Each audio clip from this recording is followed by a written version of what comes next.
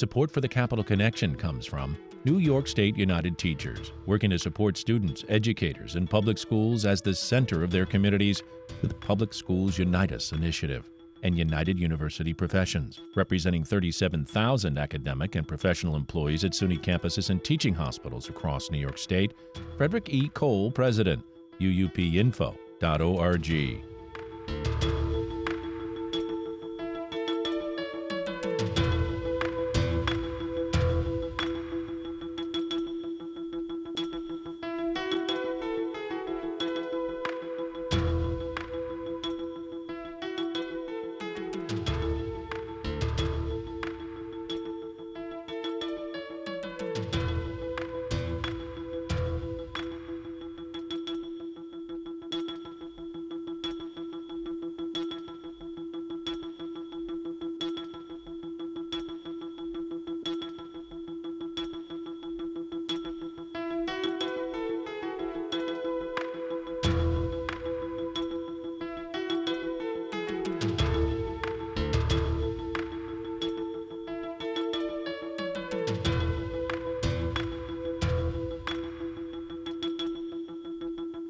It's the Capital Connection. Hi, I'm David Gustina. Joining us this week is State Senator James Skoufis, a Democrat from New York's 42nd Senate District. Senator Skoufis, of course, chair of the State Committee on Investigations and Government Operations. Welcome back, Senator Skoufis. Always a pleasure to be back. Thanks for having me. Let's start with the horrible crash. This is a bus crash carrying high school band that careened down an embankment last week. This is in Wayanda, and the crash killed 2 adults. It injured critically, I believe, 5 children. We have a larger issue at stake as well when it comes to getting to crash victims in time, and this is what you and your counterpart in the Assembly, Assemblyman Carl Brabenick, Republican, for a crash gate, and everyone listening across the state should be aware of what you're calling for. No, I appreciate that. And last week was definitely the worst case scenario. You put your kids on a bus, you're adults, you join your kids on a bus for a field trip or a trip like this, and you assume safety from point A to point B. And obviously that didn't happen last week, and it was a horrific tragedy. Everyone in Orange County, the kids and the families, they're from Long Island, as most people know, but everyone from Orange County, our hearts go out to those families that were affected. And, we're very proud of our first response, whether it's firefighters or police or EMS here in Orange County. And we have got some of the best, and that was on full display last week for the entire nation to see, in that, and most of these are volunteers, mind you. We're not like New York City where the vast majority of firefighters and EMS are paid. Here in Orange County, the vast majority are volunteer, and they treat this as if it is their full-time only job with professionalism and grace, and they no doubt saved lives last week. As you mentioned, there were 5 children who were critically injured. All of them have recovered, and that is no doubt in large part because of those efforts. But one of the challenges in that area specifically, and I suspect in lots of other parts of the state, is that the first responders don't have proper access to our highways. And for over 20 years now, the local fire department where this crash happened last week has been begging and pleading the state and more recently the federal government for what's called a crash gate. Because right now what happens is when there is an accident, and in an average year there are 30 to 40 accidents on this particular highway that the fire department responds to, in addition to all their local calls. Those 30 or 40 calls on the highway, they have to track upwards of 10 miles to the nearest on-ramp, the nearest traditional entry point, and then backtrack a whole host of miles to get to an accident on the highway. Whereas if they had this crash gate, they could get to a scene of the accident like that of last week in just mere minutes. Instead, it takes their apparatus 15 plus minutes to get to a site like last week's. And so we re-upped this call last week. There's urgency. Last week illustrates the importance and the dire need for this crash gate, and we're hoping that the state and the federal government will finally now heed our calls and get this done quickly. Well, let's go to that. The governor was there last week when it occurred. Have you spoken with her, and what's her response to the idea of a crash gate? So I have not personally spoken with her yet. I'm sure I will, but I have spoken with her Department of Transportation, and both her office through the press as well as DOT have signaled that they are willing to coordinate with the locals here and my office and the Assemblyman's office and do whatever they can to support this effort. The ultimate sign-off is with the Federal Highway Agency in Washington, but no doubt the governor's office and the state DOT are very important players here, both in terms of approval as well as funding. And so they've signaled that they're on board. I'm certainly going to do my best to hold them to that. And, you know, it's unacceptable that this has taken 20 years and countless accidents, not just last week's. Just in the last several months, there have been multiple fatalities on this highway that the fire department has responded to. And so it's high time now that we finally get this done. Well, have you heard from anybody else? Because I-84 goes through a portion of the lower part of the state before you head to New York City. It's about from Danbury, Connecticut, through New York, over to Port Jervis. So it's a good section. But then you have the thruway goes all across New York, and there are large stretches where similar things, I'm sure, have happened. Have you heard from anybody else across the state yet saying, you know, we deal with this as well? So the I-84 highway has had interesting jurisdiction over the years, not to bore your listeners, but it was under DOT jurisdiction for a very long time. Then it actually ping-ponged over to the Thruway Authority for about 16 years. Then it came back to the Department of Transportation, DOT, overlaid on top of this because it's an interstate. You do have the federal government. And so it's kind of all over the place when it comes to jurisdiction and who to talk to and who has authorization to do X, Y, and Z. As it pertains to I-84, literally in just the last few days since we started making noise again about this access point, this crash gate, I've heard from one other town along this stretch that is also interested in a crash gate that's adjacent to the state police barracks. Right now, the state police in a particular town further west in Orange County has to travel quite some distance to get onto I-84. They're looking now for a crash gate. You know, this is something that should be pretty simple. You know, it's not open to the public. It's just for first responders, police, firefighters, EMS, and it's for instances like the one that we saw last week. They're not expensive things to construct. They're pretty straightforward. It shouldn't, incorporate any kind of enormous bureaucracy to get these approvals. And so my hope is that any place that does need something like this, and I suspect to your point, it's not just Orange County. It's all across the state where we could use additional crash gates and access points that we can move forward in the interest of public safety. We'll have to catch up with you as we move forward and see how the federal government reacts to this. Now, let's talk about for a moment the issue of a hiring freeze. We've heard more recently from the state comptroller, certainly the Republican Party across New York State, including the chair, Ed Cox, are yelling about deficits, and many blaming the Democrats, of course, for that. But the governor now says, and has told her budget director, who's told the state agencies they want a spending freeze due to the mounting state deficit. How is that ripple effect? How do you see that ripple effect happening across the state? Yeah, so first on the politics coming from some Republican counterparts. The Republican Party writ large has lost all credibility when it comes to being critical of deficits.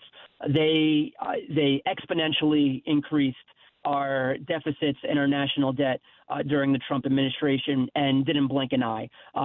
When Democrats are faced with it, now suddenly it's a visceral problem that they want to point fingers about. But that aside, yes, we are facing a gap heading into next year. Unlike the federal government, however, the state government is constitutionally required to balance our budget, and we do it every single year, and we no doubt will do it next year. We have about three levers at our disposal, generally speaking. There's the revenue lever, there are the cuts, and then the third lever is the rainy day fund, the reserves that we have. And the good news is that we were fiscally responsible, and over the course of the last couple of budgets in particular, have stashed away billions of dollars into our rainy day funds. And so utilizing those funds heading into next year, when tax receipts are questionable and we are facing this gap, will help offset the need to use the first two levers or some combination of them. That said, look, this is always a negotiation. The governor clearly, sees part of the solution, in her opinion, as a hiring freeze and the personnel and salaries line in our state budget. But that's all subject to negotiation. If you ask someone like me, for example, I think that there are significant programs, especially in the economic development space, that need to be scrutinized. We spend billions and billions of dollars on economic development that I would characterize it oftentimes is taking the shape of corporate welfare and giving tax dollars to large corporations that, quite frankly, don't need those subsidies. We're in the midst of actually the first ever audit of a lot of this economic development spending right now. We're going to get a report back at the end of the year, and perhaps that report will recommend that we reorient some of those public dollars, and that could be a place that we find savings. And so we all have our ideas about how to close this gap.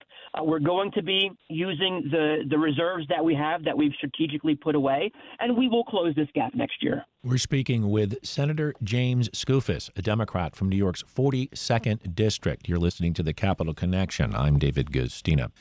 Well, let's move on to perhaps one of the biggest subjects around the country and in New York, and that's the influx of migrants coming into New York City and then being sent upstate. We have some progress on this. Governor Hochul just said she's going to send more National Guard troops to deal with the issue. President Biden has approved work authorization for Venezuelans, and the Republicans in New York are pushing for a special session, delivering a 5-point plan that says New York can do a number of things to help with this. Obviously, we're nowhere near a solution, and the problem continues. Where are you on all of this, Senator Skoufis? I'm in the category of we should be employing an all-of-the-above solution here.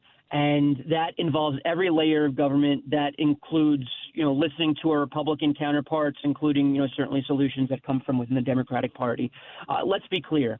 At the federal level, they need to do two things. And, there's been a lot of conversation about both of them. But not to be repetitive, they include securing our southern border, which has to be done. And both parties have turned largely a blind eye to. And over the course of decades, if anything's been offered, it's usually been symbolic offerings. That needs to be addressed. And look, that's not a tomorrow solution or a next week solution. That's a solution that's going to take some time, but has to start somewhere. That's number one.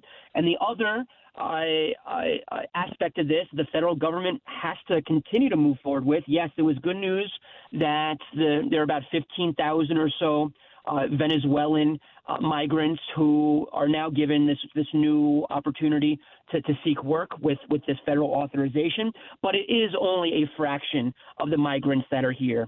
There are well over 100,000 migrants that are in New York State and concentrated in New York City. And the Venezuelan authorization impacts about 15,000 of those. And so we need to see more of that. Look, the migrants are here. They're going through a legal asylum-seeking process. Some of them may be successful. Some of them may well be unsuccessful. But in the meantime, they're here. And we got to put them to work. And only the federal government, I believe, has the authority to do that. And so some good news over the past week with the Venezuelans, but there's still a lot more work to be done in that space. And then look, as far as a special session goes, I'm certainly open to it. I'm ready to come back to Albany, and if there are legislative solutions in this space, I want to be a part of that solution. And so, obviously we're subject to being called back by the governor and the leadership of the houses, but I'm certainly ready to be called back if that's their inclination. Let's turn to schools, but schools in the context of climate change and the heating up of our Earth. The summer, the hottest on record, of course. You, State Senator James Skoufis, have proposed a temperature cap for New York classrooms. You've capped it at 88 degrees, which is hot to begin with. But, having to talk about the fact that not all schools are air conditioned in this day and age, shouldn't they all be climate controlled for our young people? The short answer is yes, and it is astonishing that there's still a lot of schools in New York that do not have air conditioning. This is the year 2023. It's not 1923. Air conditioning in our learning environment, of all places, should not be a luxury. I was visiting a school the first week of their opening a couple of weeks ago, and every classroom had a thermostat. And I happened to be there just as school was being dismissed. And so keep in mind, there weren't 25 bodies in the classrooms when I was visiting, and the thermostats on the classrooms read 95 degrees Fahrenheit. And that's with the lights off, that's with the windows open, and without, like I said, 20 to 25 bodies at desks warming the classroom. 95 degrees Fahrenheit. And so, no students can properly learn in that kind of environment. No teacher can properly teach in that kind of environment. And so just like we have in our state law a minimum or a floor temperature, because you don't obviously want children to be freezing in classrooms. We do have that in state law, but we do not have a maximum. We have got a minimum but not a maximum temperature here in New York State. And so 88 is still hot. But mind you, it's not 95 degrees, which is what we saw throughout much of the state over the first couple of weeks of school. Well, then we got to put air conditioning in the budget request. Let's stay with the environment, Senator Skoufis. Extreme temperatures, flooding, wildfire smoke. We're seeing it all happening. But in your district, what are the issues of climate that are impacting you? For example, infrastructure. Look, you need to not look any further than the massive storm that hit eastern Orange County several months ago during the summer, and people probably remember, it was national news, the horrifying images in and around West Point, Cornwall, Highland Falls. The governor made a couple of visits down here, and just pure devastation. And so, the impacts are real. They are seemingly increasing as every year comes and goes. In just the 11 years that I've been in office, I've seen Irene and Sandy and Lee and Ida, this most recent one over the summer. And, these 100-year storms, this latest one I think was characterized as a 500-year storm, are certainly not happening every 100 years or 500 years. They're happening with frequency.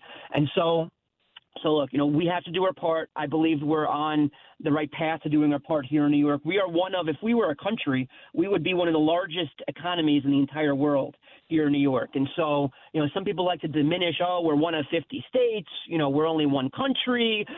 We are one of the largest economies in the entire world here in New York State. And, I was instrumental in helping write and pass the CLCPA, or Landmark Climate Change Law, back in 2019. And we are on the right path to phasing out fossil fuels and doing our part, as I mentioned before.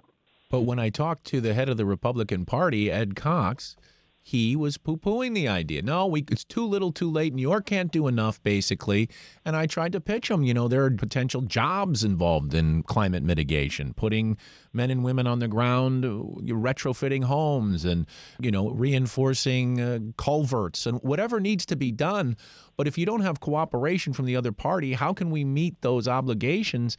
And many of them are a little too late, 2050. Yeah, there's no question that the whole world, not just New York, not just the United States, although I would say that New York is well ahead of the vast majority of other states Sure. when it comes to combating climate change. But no question, we are behind the eight ball here. And so, if it wasn't such a serious issue, it would be comical. Some of the responses that, like the state Republican chairman shared with you that you relayed. When you're in the minority, when you're out of power, as Republicans are in New York State, it's very easy to just say no. And that's what we oftentimes see from, folks like the state Republican chairman and others like him is they just say, this is terrible. This is awful. Democrats are, doing this. No, no, no, no, no. And, no one questions them about solutions, what they'd be doing differently, because they don't have to offer solutions being in the minority, and they know it. And so this is all political. A lot of these talking points are very, very strategic in nature, with no sense or grounding of public policy or solutions. And that's unfortunately what we're seeing. Someone like myself will love to be able to partner governmentally on issues like this with Republicans, but so many of them, unfortunately, on climate change and a lot of other issues, they're just more interested in scoring political points, hoping to win a few elections next time that maybe digs them out of the minority instead of actually, taking on admittedly difficult issues and trying to work towards solutions. You're hearing Senator James Skoufis, a Democrat from New York's 42nd District, on the Capital Connection. I'm David Gustina. Let's go to a fight you've been having with the Orange County IDA. It's an industrial development agency. You've been concerned about these agencies. I know it's moved forward. You've been very vocal and loud, and for their part, the Orange County IDA has been hitting back. They have, and I have, and look, the IDA. So IDAs are in every county in New York State. Every county has one IDA. Many villages, towns, and cities also have their own IDAs on top of the county ones.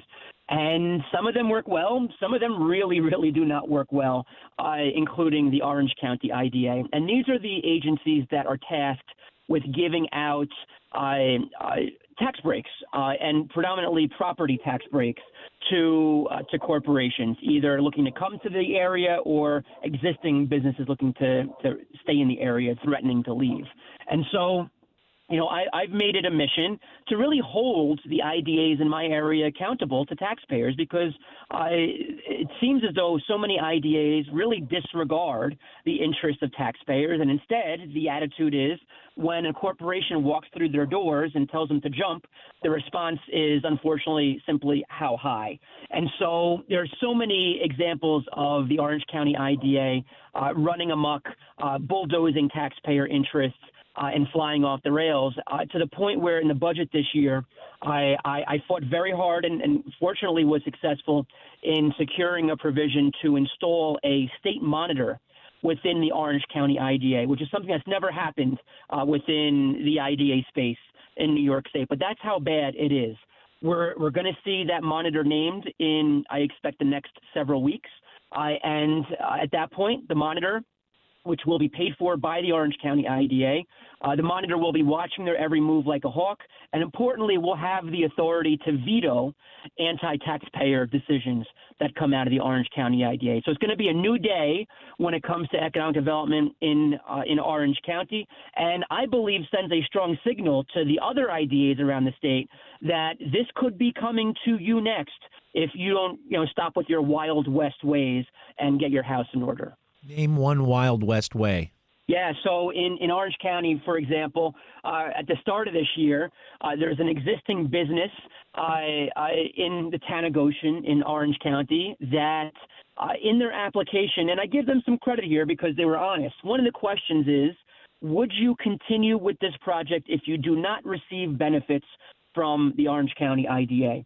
And inevitably, basically everybody checks no. Some of them are truthful. Some of them are lying. These guys actually checked yes.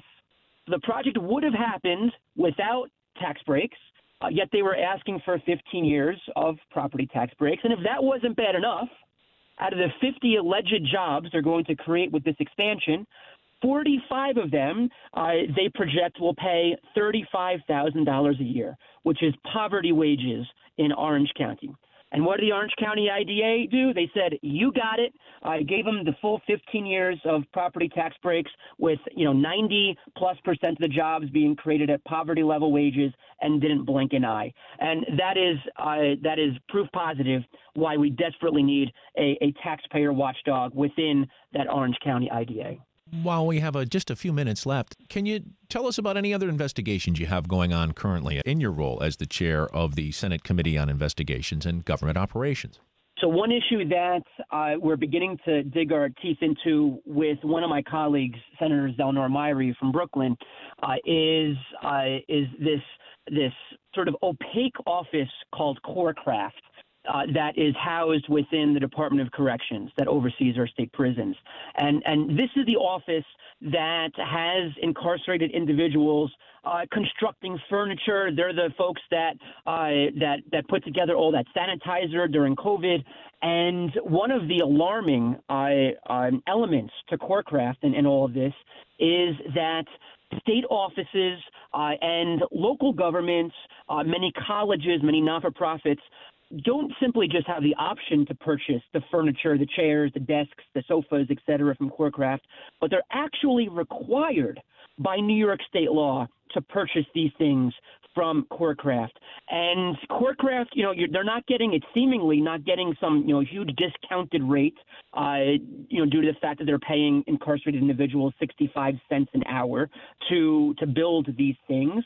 It seems as though in some cases the prices are actually above market value, above the cost that you would get at, Office Depot or some other big box store. And so we're looking into this. We're going to have a hearing at some point in the next couple of months. And so your listeners should stay tuned to more on Corecraft. He is Senator James Skoufis, a Democrat from New York's 42nd Senate District, which includes Middletown, Woodbury, Monroe. Senator Skoufis, I can't thank you enough for taking the time today to talk to our listeners from around New York, and I only hope that you'll be willing to come back again and talk some more in the future. Delighted to join you and always happy to come back.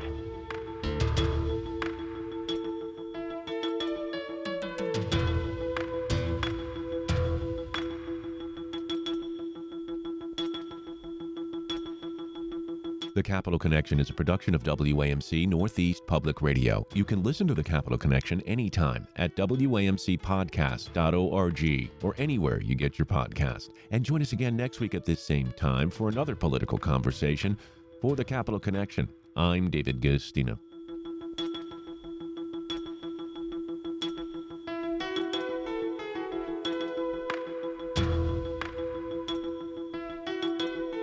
Support for the Capital Connection comes from New York State United Teachers, working to support students, educators, and public schools as the center of their communities through the Public Schools Unite Us initiative.